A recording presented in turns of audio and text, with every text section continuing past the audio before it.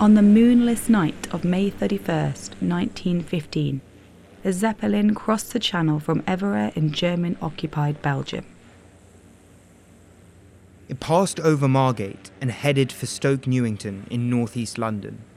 Following the local railway line down to Liverpool Street, it dropped bombs and incendiaries across its route. At 33 Cowper Road, young sisters Elsie and Elizabeth May Leggett were killed. On Bowles Pond Road, married couple Henry and Caroline Good were caught in the flames. Then two other young children, Samuel Reuben and Leah Lerman, on Christian Street. By the end of its flight, Z-38 had dropped 91 incendiaries, 28 explosive bombs, and a couple of hand grenades. 2 days later, the final victim of the attack, Eleanor Willis, died of shock. We can imagine her trauma, how her sense of the world would have crumbled like those East End homes. She had been one of the first to experience a new type of warfare. Once, war had taken place in reasonably fixed and predictable locations, on the battlefield or at the walls of a besieged city. Now, for the first time, it could happen anywhere, to anyone, and it came not from land or sea, but from the skies. The next 50 years of warfare was shaped in this domain. Aerial bombardment allowed belligerents to attack the entirety of each other's economic infrastructure. Victory could be delivered, it was thought, by achieving aerial dominance. The following 50 years, after another innovation, Sputnik took to the skies, saw this domain extend up into space, allowing for the establishment of global military intelligence and communication systems. And the development of the internet, in large part by the US defence sector, introduced a new domain for warfare, the informational and operational tools that we use to control our economy. Today, we find ourselves like Eleanor Willis, facing new threats in a world that is changing beyond comprehension. Aggressors can lay the foundations for attacks, not with bombs, but with mock ransomware attacks on countries' IT systems. These can then spill over into the wider world, causing hundreds of millions of dollars worth of damage. Defenders counter with their own versions of new technologies. Jet skis are fitted with explosives and remote controls to attack warships. $500 off-the-shelf drones harass troops and tanks. And the world itself is changing. New seaways in the Arctic bring distant rivals into closer proximity. Coastlines are reshaped. Heat and climate-related catastrophes bring new challenges to operations and to the maintenance of equipment.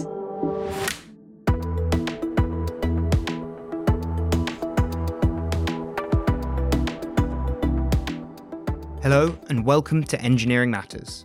I'm Johnny Dowling. And I'm Rian Owen. In this episode, we've partnered with Atkins to examine how modern engineering techniques can help countries build resilience and strengthen their defence infrastructure. And we'll see how a new domain of threats requires every asset, however distant it is from the front lines, however distinct it appears to be from military supply chains, to be secured against attack from the first stages of its design. We will see how climate change is shaping the landscape in which conflicts take place. This is in part driven by the defence sector's carbon emissions. We'll learn how countries are using their defence investments and estates to combat climate change and how new green technologies could lead to more efficient operations. We'll look at how information technology overlaps with physical infrastructure as operational technology and how this can be strengthened against challenges. And we will find out how all of these fields are tied together by any organisation's most valuable assets, its people. New threats require new ways of thinking, and this must draw on mindsets and lived experiences that do not always find an easy home with traditional militaries. We'll see how engineering firms can introduce new diversity to their workforce, strengthening their ability to support the defence sector, and how they can welcome veterans, offering them new ways to use technical and organisational skills they have learned in the military. David Clark leads Atkins' work in the UK aerospace defence market and is the global lead for the company in the defence sector. Defence planners and the engineers who support their work must first consider the 21st century's fast-changing political landscape and an economic realm that faces its own new pressures.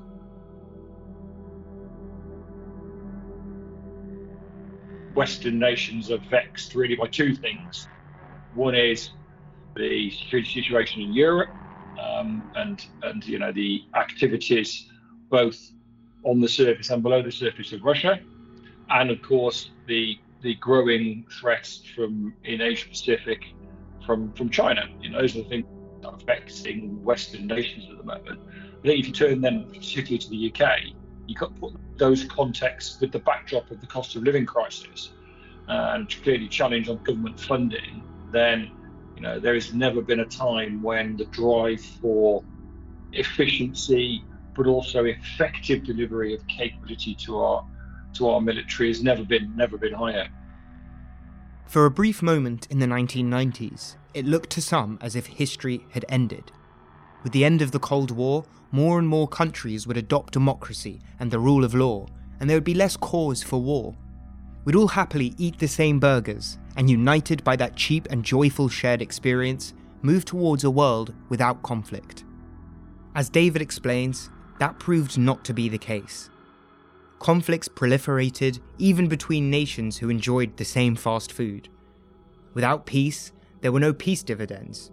Instead, countries had to consider new challenges from new nation-state rivals and from non-state actors, while managing increasingly strained economies. The targets of these non-state attackers were not military bases and munition factories, but skyscrapers and subways. And when new regional conflicts began in Europe, initial attacks often came not from the air, but in cyberspace. That has been the experience of countries like Estonia, who faced more than 3 weeks of cyber attacks in 2007, after its government chose to move a Soviet-era statue in Tallinn. 10 years later, Maersk and FedEx were struck by the NotPetya mock ransomware attack, which targeted Ukrainian IT systems, causing hundreds of millions in damage. And earlier this month, an attacker was shown to have targeted UK voting systems. Potentially, Russia has been targeting the electronic voting system. So it's a great example of trying to cause disruption in Western society. So you can imagine anything then that we do electronically in the modern world is open to some kind of threat. So if you then put that into a defensive environment, we're very much involved in defensive cyber operations. So how does UK government make itself secure and its systems, its processes and its people secure from cyber attack? One role of engineers like those at Atkins in this new era of cyber warfare is to analyse these complex systems, to identify vulnerabilities and to figure out how they can be strengthened. We're an organisation that can help people understand what their risk profile is. So from a variety of different kind of threats, and they can be physical as much as they can be people and procedural, as well as in cyberspace. So there's a broad variety of threat analysis. And we play a part not only in defence, but in the rest of the UK's critical national infrastructure and trying to secure rail systems or the aviation sector or the power and water, for instance. All those elements are critical, and therefore and we play a particular role in trying to secure those types of infrastructure. Governments around the world are paying increasing attention to how software systems and operational technology can be made vulnerable by components deep in the stack. That might be headline-generating concerns over using a potential adversary's components in 5G telecoms, but it extends to every software or internet-connected component, whether in military use or in vital public infrastructure. The US government has recently attempted to address this by proposing a vendor liability model. That would, with congressional support, see suppliers held responsible for security weaknesses and vulnerabilities. To avoid these financial risks, they would need to attest that they have followed a set of principles known as secure by design. One of the things that's really important for us is, and it's a phrase I know that's used a lot in the Ministry of Defence, is secure by design. We are looking to ensure that all our engineers, whether they're designing a water treatment plant or whether they're working on the next generation of aircraft capability, need to have an understanding of cyber risk and those kinds of resilience challenges that are brought by technology. So yes, looking back at old technology, dealing with obsolescence, dealing with the challenges that those old technologies face us, but also thinking about the new stuff and how do you secure that and make that more resilient for the future. Conflict now takes place in cyberspace alongside physical space, but the physical landscape itself is changing. Climate change has a number of different effects for military forces around the world. One is that climate change causes conflict. So, we can see that now in places in Central Africa where food becomes scarcer, more difficult to grow, and therefore mass people movement, and that causes challenges for governments around the world. Regions like the Sahel, the fertile strip of land south of the Sahara, have been long contested between different land users. As farmers and herders both seek to maintain access to land under increasing climate pressure, further conflict, often shaped around ethnic identity and religion, can be expected. National security planners must consider new sources of conflict between states and new challenges from non-state actors. They must address threats in new, digital realms that interact with all the systems that support modern economies. They should consider how climate change will shape the landscape in which they work, and how their work will impact climate change. How can they prepare themselves for this new national security environment? As David says, it requires the defence sector to learn from the world of civilian engineering, and engineers to learn from the national security sector. That diversity of experience and expertise can only be provided by a diverse workforce. One of the things that's really interesting is where, if you use people in those processes that are highly familiar with the engineering and operational aspects, if you ask them to then put a different hat on and think about, well, how if you were an attacker, how would you break down? How would you look at this system? Often the thinking can be constrained, clearly by their kind of personal backgrounds and experience. So what you really need to do is bring in people with different perspectives and different points of view. That's partly why our process has the human behavioural scientists in it, and it has a range of other people in it. People with a data and digital background rather than an engineering background. Because you need that breadth to be able to just ask some slightly different questions of whatever it is you're looking at. The world we live in is increasingly complex and chaotic. One of the ways we understand chaos is through the idea of the butterfly effect, that the flapping of the wings of a butterfly in the Pacific could alter the course of a typhoon in Asia. In recent years, a small Pacific island's choice over which foreign donors will help train its police has become a concern for policymakers in Washington, London, Canberra and Beijing. And the week before this episode aired, further potential for tension arose, as another island nation agreed to allow foreign Coast Guard vessels to operate in its waters. At worst, islands like these could, not for the first time, find themselves on the front line of a war over control of seaways. They're also on the front lines of the fight against climate change. Climate change will have an impact on where conflict happens and on how operations are conducted, says Richard Gutzel, Programme Director at Atkins. If we look at climate change, the predictions of climate change, there's probably two key things to emphasise. The first is the tempo of those operations. So when it comes down to high stress situations, natural disasters, which will become more common with climate change, and conflicts over resources, which will become more common with climate change, it's the military forces you call upon. So the tempo and call on our forces is going to become more regular. And the situations in which they're going to have to operate are going to become more challenging. Militaries are themselves significant users of fossil fuels and must take steps to mitigate those impacts. Statistics are a great way to look at that. So The UK military, 3.1 million tonnes of carbon a year. That's about half of government emissions. That doesn't include overseas operations. Therefore, it's reasonable to assume that's quite a lot larger globally. The majority of that's equipment. And of that equipment, aviation and fuel probably tops the list. But just like the rest of society, the rest of commerce and business, it's a case that there's an awful lot of different categories of emissions that you've got to go after there. It's your heating systems. It's the commuting to get to work.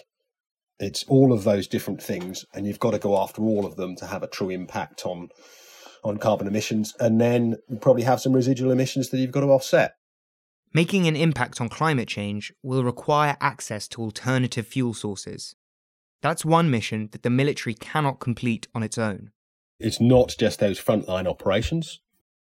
They all depend on their supply chain and the resilience of that supply chain. And that's a national endeavour, not just a military endeavour.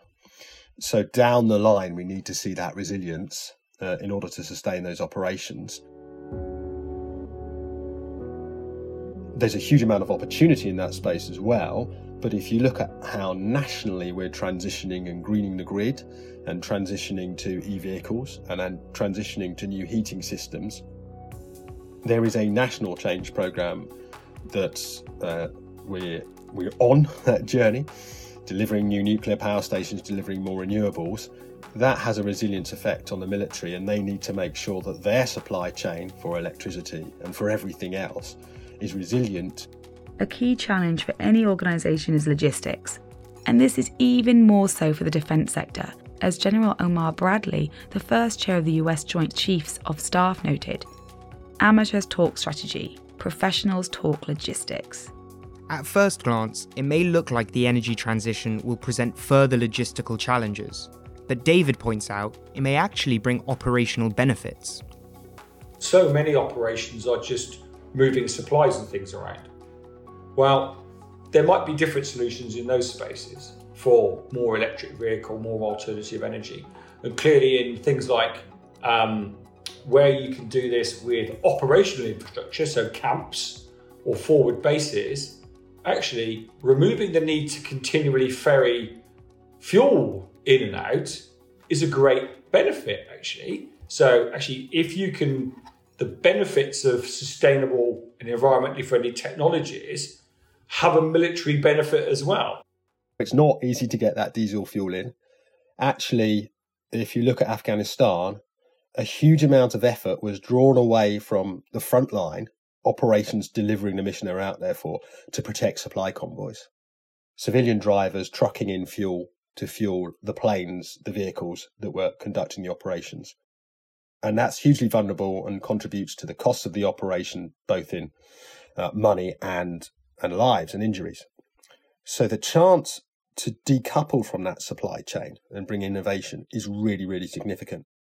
There's a tendency to think electric equipment is in some way less powerful than its diesel counterparts, but it can already make it easier for military professionals to maintain high-tempo operations, and that advantage is likely to increase as R&D is focused on new electric vehicles.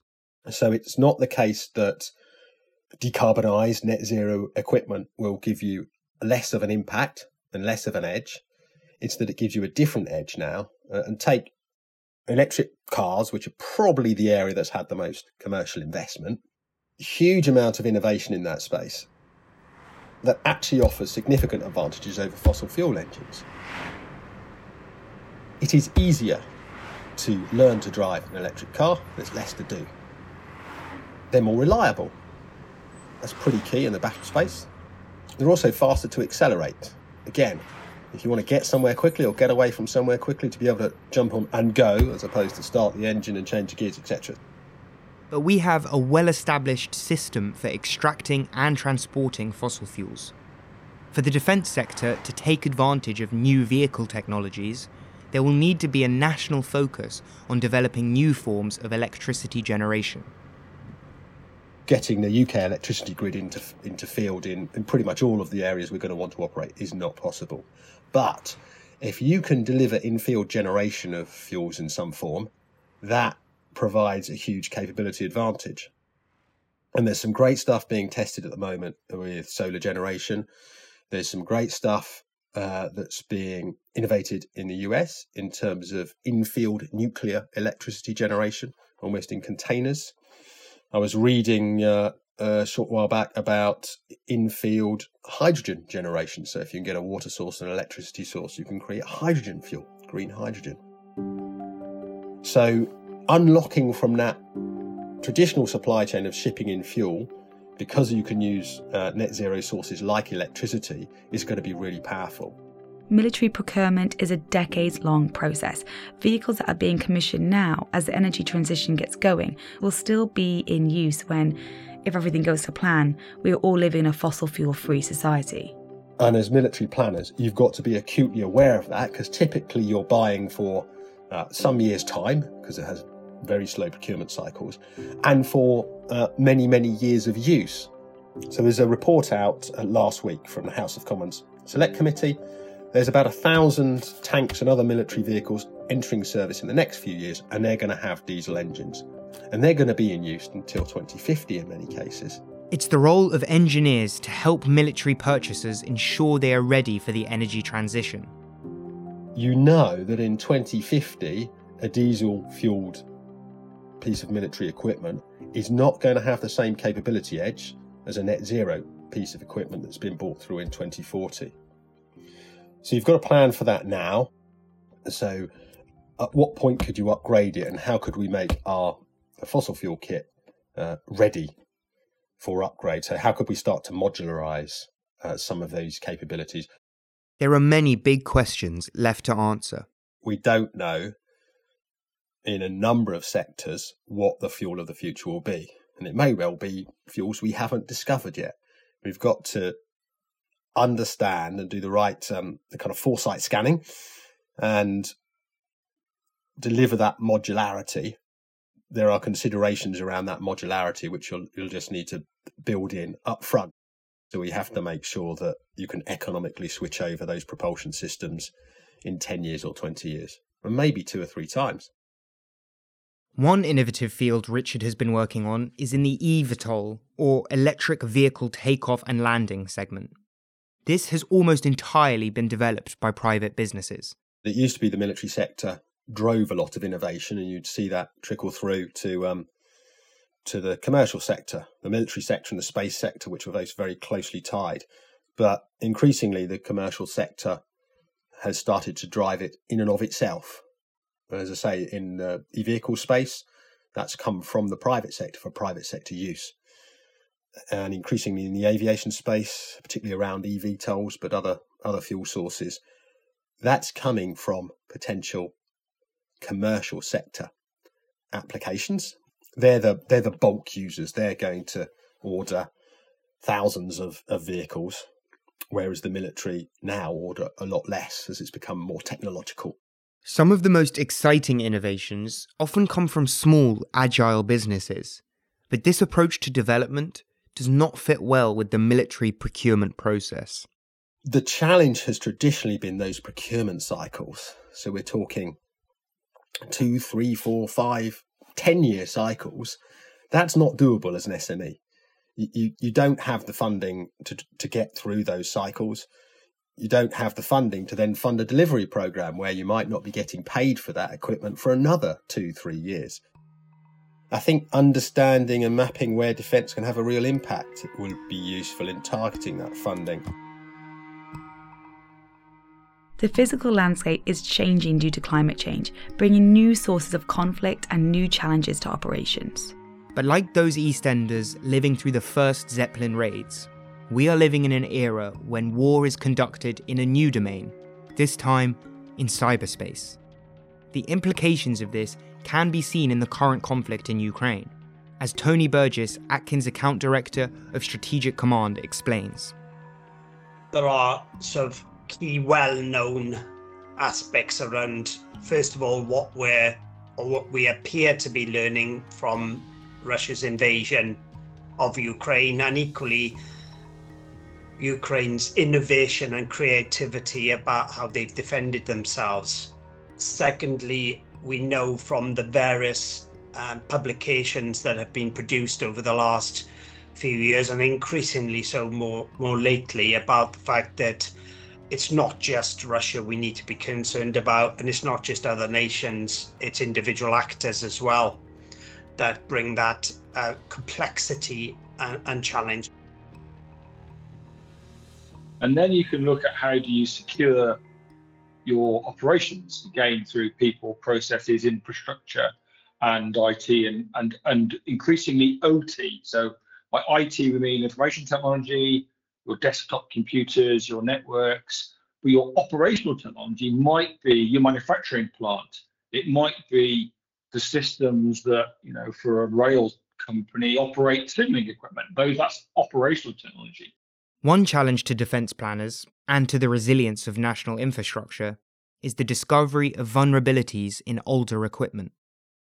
Where you might have equipment that is a lot older, designed possibly in a world where the cyber threat was not as it is today, then those pieces of equipment offer you quite a considerable threat, especially as we're often at the subsystem level. So you might think your overall thing, that looks fairly modern. Take an automotive example, that car looks fairly modern. But actually you might well find that there are components within that car that were originally designed some time ago. Expert analysis can help equipment owners identify vulnerabilities before adversaries do. And the secure by design approach can help ensure vulnerabilities are not introduced with new equipment. Secure by design is proactive security, rather than that you build something and then you react to those vulnerabilities as they come about. So it's about having strong, secure foundations right at the start of when you design and then build that piece of infrastructure, whatever that is. Vulnerability analysis and the implementation of secure by design must take place alongside the convoluted process of military acquisitions. It's about how we understand those technologies as early as possible. Because one of the things that is a challenge with the speed of acquisition in the UK is ensuring that those technologies are secure.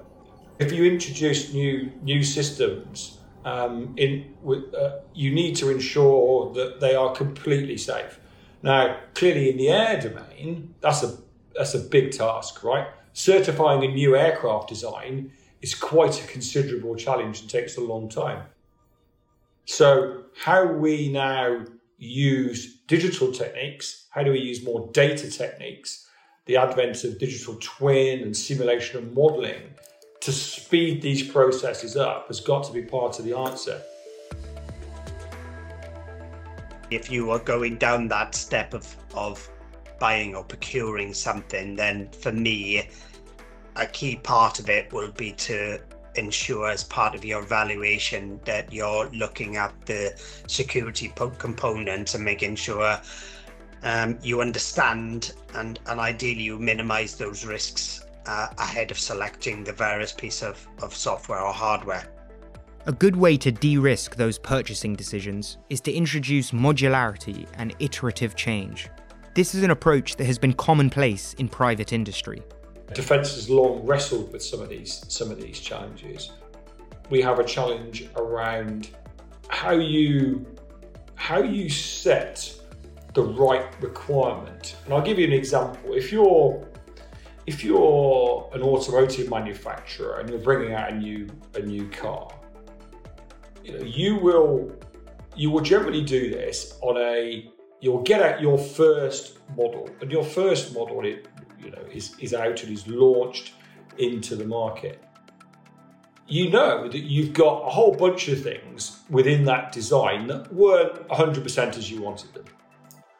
But you make sure it's in the market and you make sure it's being used. And then you'll upgrade that in blocks. We often think of defence acquisition in terms of a project, so it has a start and a finish.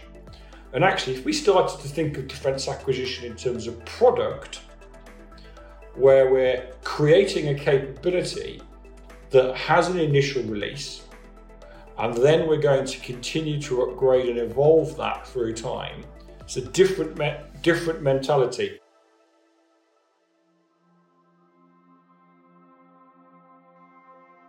But some of the biggest risks come at the infrastructure level. Here, the challenge is not the equipment or the individual components in isolation, but the interaction of different systems with each other and with people. Infrastructure is critical to the operation of the country. So, water is a great example. Power, these are critical components of sustaining the country, and therefore, securing that infrastructure is of vital importance. One of the things that we bring in this space is a deep understanding of the engineering and operational context of, let's say, a power station. Because you design power stations, we can understand how then those risks are going to manifest themselves and can better deploy the kinds of technologies or the kinds of defence mechanisms that will help make it resilient. The individual or the people or you and I are probably the greatest risk that we have. Mostly not maliciously, but through mistakes, through errors, through misjudgment, through inexperience, through lack of training. Those individuals may do something or will do something that will compromise security. And that could be as simple as clicking on something on an email or providing access to information. And again, that's readily reported. And you only have to look at Northern Ireland as a real life example of that. In Northern Ireland, a document listing details of 10,000 serving police officers was mistakenly posted online in response to a Freedom of Information request. It was taken down after 3 hours, but this has caused serious concern given the region's complicated history. In Florida, an attacker tried to dangerously increase chlorine levels in the tap water. This was possible, a subsequent investigation found, because the water treatment plant had used TeamViewer, a common remote desk application used by IT service staff to control its systems, using a shared password with no firewall. Mistakes and vulnerabilities like these often appear obvious with hindsight, but spotting them before they have consequences takes a different way of thinking. It's a way of thinking that is often distinct from that fostered by military training. It's that kind of interesting combination of people that understand technology, people that understand cyber risk, but also consultants that understand people behaviour. I think the reality is probably getting more people who are used to dealing in that environment, and probably the younger generation, and how we support those people who are not of that generation, but they understand it, and whether we help them with that training, support, education, as well as probably thinking slightly different around that mix of the people who are defending the nation, both in the three main services and the infrastructure that supports that as well. Organisations, whether in the military or in national infrastructure, face a diverse range of challenges. They can only meet those challenges with an equally diverse workforce. New team members can bring those new ideas if they are encouraged to share them. Neha Bassan is part of that new generation. She joined Atkins as a graduate, and not knowing the direction she wanted to take her career, was put forward for a project in defence. She is now a senior consultant, currently working in Atkins's Aerospace Defence Security and Technology division. When I joined Atkins, my first role that was offered to me was in defence, and I said, that's not for me. Why have you put my name forward for this consulting role? I don't feel like I can do it. I don't know anything about the defence industry. It's not my kind of role. And actually, after that role, I went on to do 2 more projects in defence because I enjoyed it that much. So I think it just goes to show that even though I didn't have the skill set or the experiences or could affiliate to working in the defence sector because of some of this historical bias and prejudice, I actually really enjoyed it and really thrived in that environment. defence needs to be more open to bringing in people from different backgrounds, but also people with different experiences. You don't necessarily need to have defence experience to work in defence. And I think that's, that interchangeability of different skill sets is really, really important to collaboration, innovation, and bringing that diversity of thought to the work. But that process of finding her feet in the role was undermined in one of her first meetings. One of my first roles for a defence client, I walked into a boardroom and there was only white middle-aged men. And I was by far the minority. I was the only female. I was the youngest by far in their room. I'd still come in there as had everybody else to do a job. And I came from an Indian background, so definitely didn't fit the kind of stereotypal mix. And immediately it was almost taken for granted that I was sat there to do the minutes of the meeting. Someone said, "Oh, is Neha taking the minutes of this meeting?" And I think that really fueled my desire to really want to change things. I think what I would have appreciated at the time is probably some of that like active bystander where someone else had like challenged or, pushed back on my behalf. But equally, I think the empowerment comes with yourself. I think when you're very early on in your career, you feel like you're not empowered to say, well, actually, I'm not here to do the minutes, I'm here to do this, or and really stand up for yourself. And you need some of that active bystander allyship from others in the business to kind of set those people straight, really. One thing that gave Neha the confidence to contribute fully to the job was talking to other women. It was only when I shared some of my experiences with other women that I realised that I wasn't actually alone. One of the fundamental things for me was taking the Inspire Women's Development Programme at Atkins, because it allowed me to see that there's a lot of other women who feel like this, but it gave me confidence in things like assertive communication, the way I conduct and carry myself. And actually, I bought in to do a certain job and have a certain skill set, and I'm more than capable to do it. So it almost helped me address some of that imposter syndrome that I felt. Understanding that you're not alone in your own experiences can help anyone overcome nagging doubts about their skill set or role within an organisation. But it's equally important to understand each other. One thing we do here at Atkins is reverse mentoring, where, for example, in my division, every senior leader is encouraged to have a reverse mentor. And the reason for that is it promotes intergenerational diversity of thought, so that if there's any kind of senior leadership decisions where they need an alternative opinion or a viewpoint, they can bounce their idea off maybe a more kind of junior member of staff, and it promotes some of that intergenerational diversity of thought. Often organisations think of diversity in terms of gender.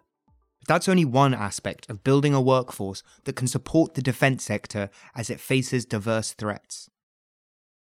Diversity isn't just about gender diversity, and I think it's often regarded as just about gender diversity. I think that's not to negate from the fact that gender diversity isn't important. It definitely is important, but equally there are so many other facets to diversity.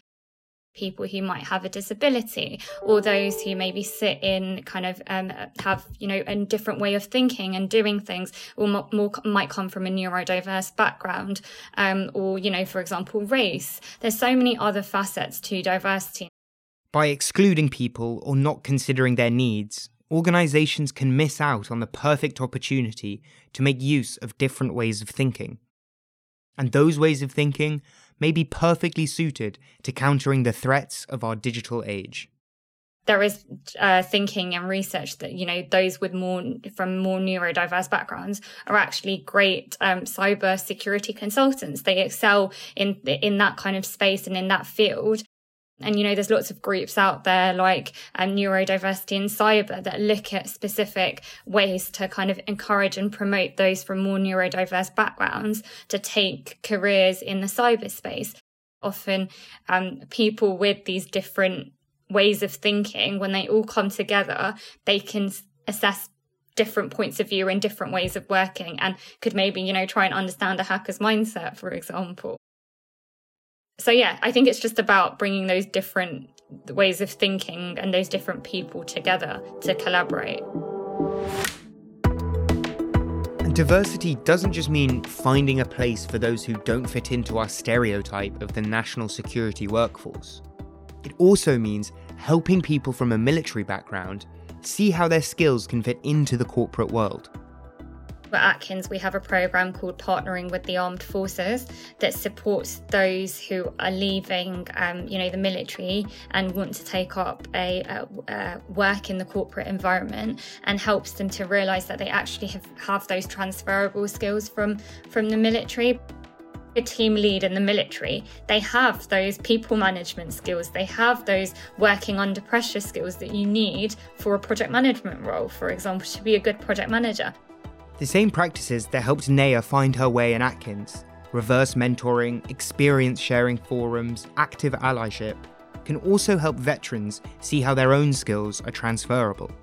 Whilst they might not have the technical know-how of project management, they still have the time management, negotiation, people management, working under pressure, all transferable skills that they've learned in the military that they can take and put into the corporate environment. And I think then it's up to the organisation like Atkins to support their transition into the corporate world through things like sharing experiences, mentoring, support programs, alumni networks, people to share their experiences coming out of the military.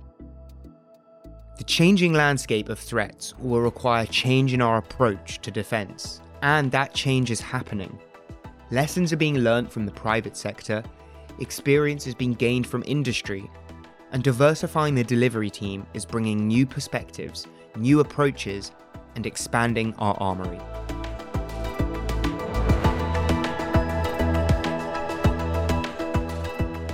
Engineering Matters is a production of Reby Media. This episode was written and produced by Will North and hosted by me, Johnny Dowling, and by Rhian Owen. Series supervision and editing by John Young, sound engineering by Ross McPherson, and the expert who spots vulnerabilities in our process is Rory Harris. Thanks to our partner for this episode, Atkins, and thank you for listening. You can find us on all podcast apps, on our website engineeringmatters.reby.media, and on LinkedIn.